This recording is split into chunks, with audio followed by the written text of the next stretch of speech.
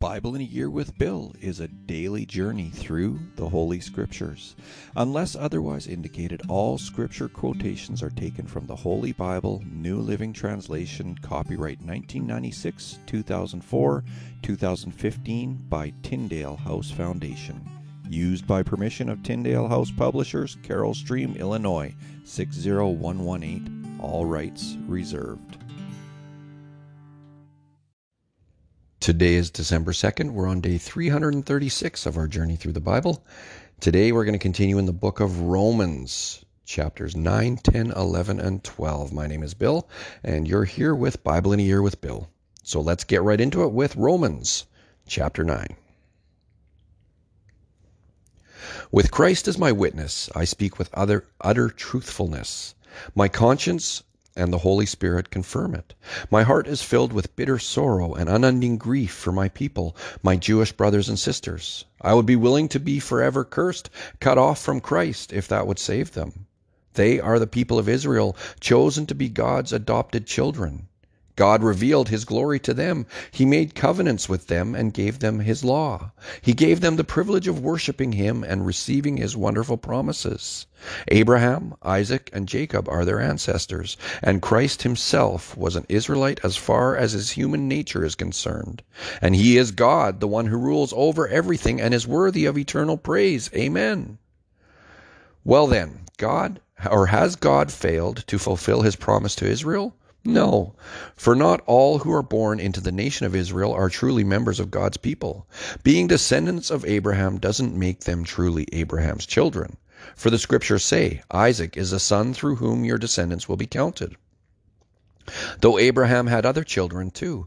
This means that Abraham's physical descendants are not necessarily children of God. Only the children of the promise are considered to be Abraham's children. For God had promised, I will return about this time next year, and Sarah will have a son. This son was our ancestor Isaac. When he married Rebekah, she gave birth to twins, but before they were born, before they had done anything good or bad, she received a message from God. This message shows that God chooses people according to his own purposes. He calls people, but not according to their good or bad works. She was told, your older son will serve your younger son. In the words of the scriptures, I loved Jacob, but I rejected Esau. Are we saying then that God was unfair? Of course not. For God said to Moses, I will show mercy to anyone I choose, and I will show compassion to anyone I choose. So it is God who decides to show mercy. We can neither choose it nor work for it. For the scriptures say that God told Pharaoh, I have appointed you for the very purpose of displaying my power in you and to spread my fame throughout the earth. So you see, God chooses to show mercy to some, and he chooses to harden the hearts of others so they refuse to listen. Well then, you might say, why does God blame people for not responding? Haven't they simply done what he makes them do? No, don't say that. Who are you, a mere human being, to argue with God? Should the thing that was created say to the one who created it, why have you made me like this? When a potter makes jars out of clay, doesn't he have a right to use the same lump of clay to make one jar for decoration and another to throw garbage into? In the same way, even though God has the right to show his anger and his power, he is very patient with those on whom his anger falls, who are destined for destruction. He does this to make the riches of his glory shine even brighter on those to whom he shows mercy, who were prepared in advance for glory. And we are among those whom he selected, both from the Jews and from the Gentiles. Concerning the Gentiles, God says in the prophecy of Hosea, those who were not my people, I will now call my people, and I will love those whom I did not love before. And then at the place where they were told, you are not my people, there they will be called children of the living God. And concerning Israel, Isaiah the prophet cried out, though the people of Israel are as numerous as the sand of the seashore, only a remnant will be saved. For the Lord will carry out his sentence upon the earth quickly and with finality. And Isaiah said the same thing in another place. If the Lord of heaven's armies had not spared a few of our children, we would have been wiped out like Sodom, destroyed like Gomorrah. What does all this mean? Even though the Gentiles were not trying to follow God's standards, they were made right with God, and it was by faith that this took place. But the people of Israel who tried so hard to get right with God by keeping the law never succeeded. Why not? Because they were trying to get right with God by keeping the law instead of by trusting in Him. They stumbled over the great rock in their path. God warned them of this in the scriptures when He said, I am placing a stone in Jerusalem that makes people stumble, a rock that makes them fall. But anyone who trusts in Him will never be disgraced. Romans chapter 10. Dear brothers and sisters, the longing of my heart and my prayer to God is for the people of Israel to be saved. I know what enthusiasm they have for God, but it is misdirected zeal, for they don't understand God's way of making people right with Himself. Refusing to accept God's way, they cling to their own way of getting right with God by trying to keep the law. For Christ has already accomplished the purpose for which the law was given. As a result, all who believe in Him are made right with God. For Moses writes that the law's way of making a person right with God requires obedience to all of its commands. But faith's way of getting right with God says, don't say it in your heart, who will go up to heaven to bring Christ down to earth, and don't say who will go down to the place of the dead to bring Christ back to life again. In fact, it says, the message is very close at hand. It is on your lips and in your heart. And that message is the very message about faith that we preach. If you openly declare that Jesus is Lord and believe in your heart that God raised Him from the dead, you will be saved. For it is by believing in your heart that you are made right with God, and it is by openly declaring your faith that you are saved. As the Scriptures tell us, anyone who trusts in Him will never be disgraced. Jew and Gentile are the same in this respect. They have the same Lord who gives generously to all who call on Him. For everyone who calls on the name of the Lord will be saved. But how can they call on Him to save them unless they believe in Him? And how can they believe in Him if they have never heard about Him? And how can they hear about Him unless someone tells them? And how will anyone go and tell them without being sent? That is why the Scriptures say, how beautiful are the feet of messengers who bring good news. But not everyone welcomes the good news. For Isaiah the prophet said, Lord, who has believed our message? So faith comes from hearing, that is, hearing the good news about Christ. But I ask, have the people of Israel actually heard the message? Yes, they have. The message has gone throughout the earth and the words to all the world. But I ask, did the people of Israel really understand? Yes, they did. For even in the time of Moses, God said, I will rouse your jealousy through people who are not even a nation. I will provoke your anger through the foolish Gentiles. And later Isaiah spoke boldly for God, saying, I was found by people who were not looking for me. I showed myself to those who were not asking for me. But regarding Israel, God said, all day long I opened my arms to them, but they were disobedient and rebellious. Romans chapter 11. I ask then, has God rejected His own people, the nation of Israel? Of course not. I myself am an Israelite, a descendant of Abraham and a member of the tribe of Benjamin. No, God has not rejected His own people, whom He chose from the very beginning. Do you realize what the Scriptures say about this? Elijah the prophet complained to God about the people of Israel and said, Lord, they have killed your prophets and torn down your altars. I am the only one left, and now they are trying to kill me too. And do you remember God's reply? He said, No, I have 7,000 others who have never bowed down to Baal. It is the same today, for a few of the people of Israel have remained faithful because of God's grace, His undeserved kindness in choosing them. And since it is through God's kindness, then it is not by their good works. For in that case, God's grace would not be what it really is, free and undeserved. So this is the situation. Most of the people of Israel have not found the favor of God they are looking for so earnestly. A few have, the ones God has chosen, but the hearts of the rest were hardened. As the Scriptures say, God has put them into a deep sleep. To this day He has shut their eyes so they do not see, and closed their ears so they do not hear. Likewise, David said, Let their bountiful table become a snare, a trap that makes them think all is well. Let their blessings cause them to stumble, and let them get what they deserve. Let their eyes go blind so they cannot see, and let their backs be bent forever. Did God's people stumble and fall beyond recovery? Of course not. They were disobedient. So God made salvation available to the Gentiles, but he wanted his own people to become jealous and claim it for themselves. Now if the Gentiles were enriched because the people of Israel turned down God's offer of salvation, think how much greater a blessing the world will share when they finally accept it. I am saying all this especially for you Gentiles. God has appointed me as the apostle to the Gentiles. I stress this, for I want somehow to make the people of Israel jealous of what you Gentiles have, so I might save some of them.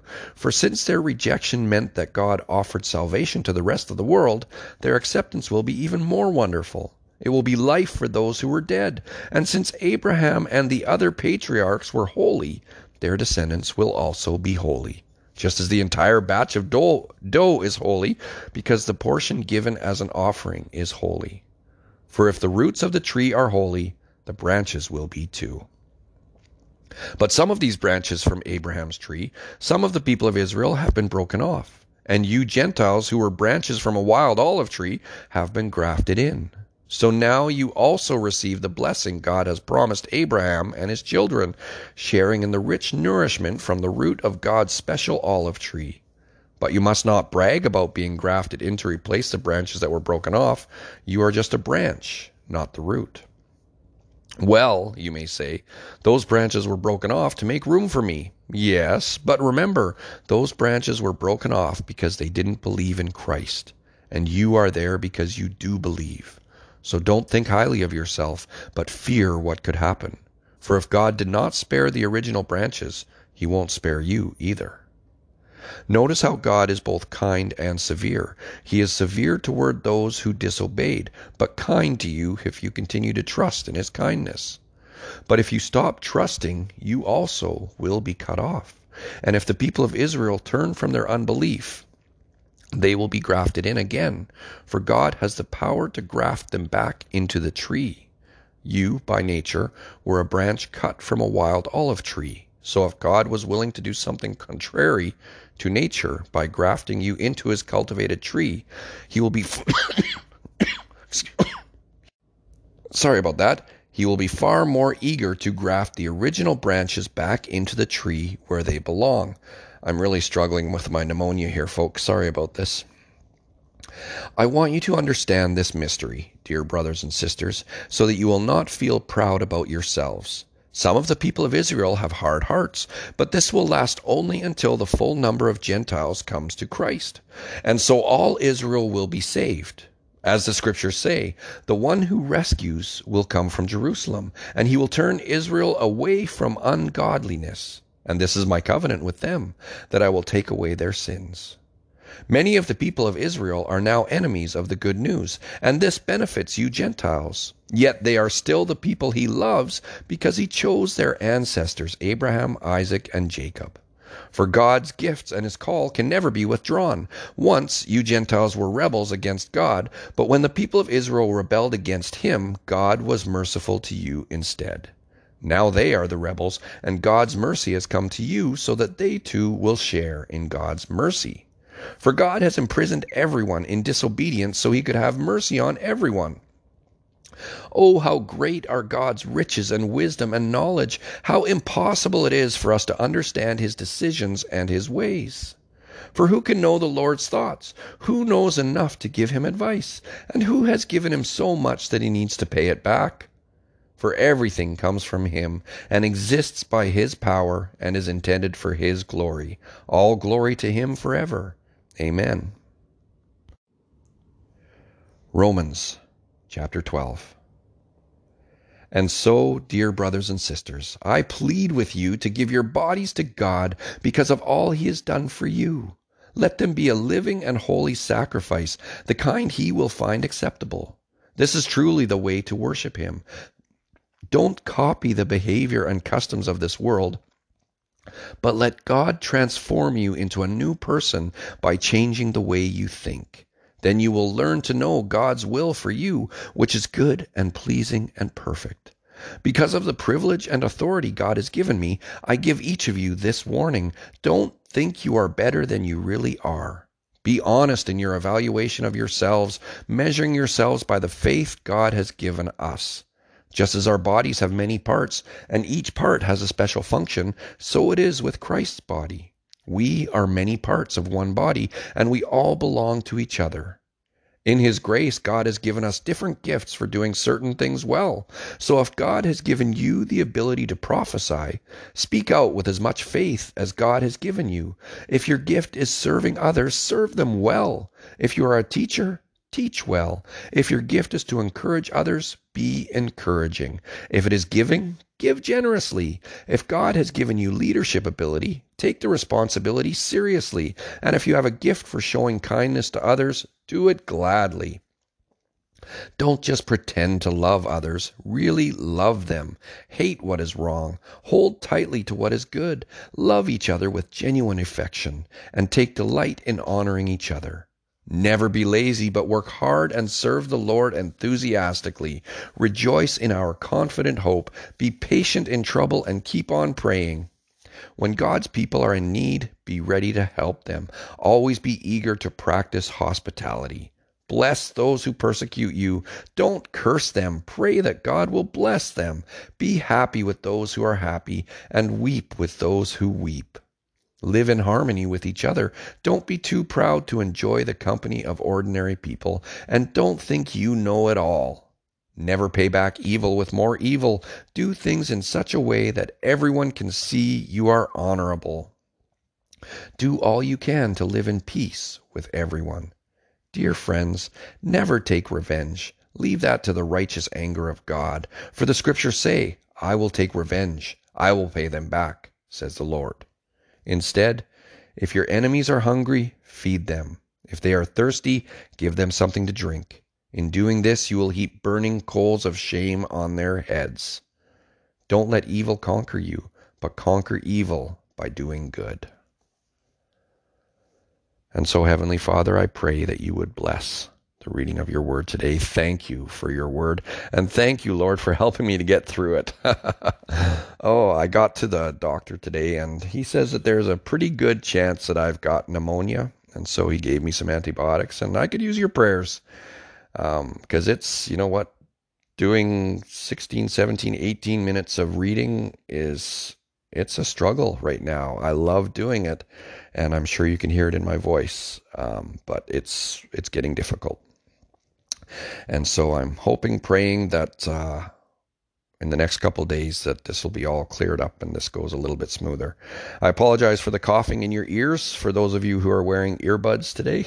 That's pretty rude of me. I can usually hit the pause before a coughing fit comes, but that time I just missed it. Anyway, my friends, thank you for joining me today on Bible in a Year with Bill. I hope to see you all tomorrow. Take care now. Grief for my people, my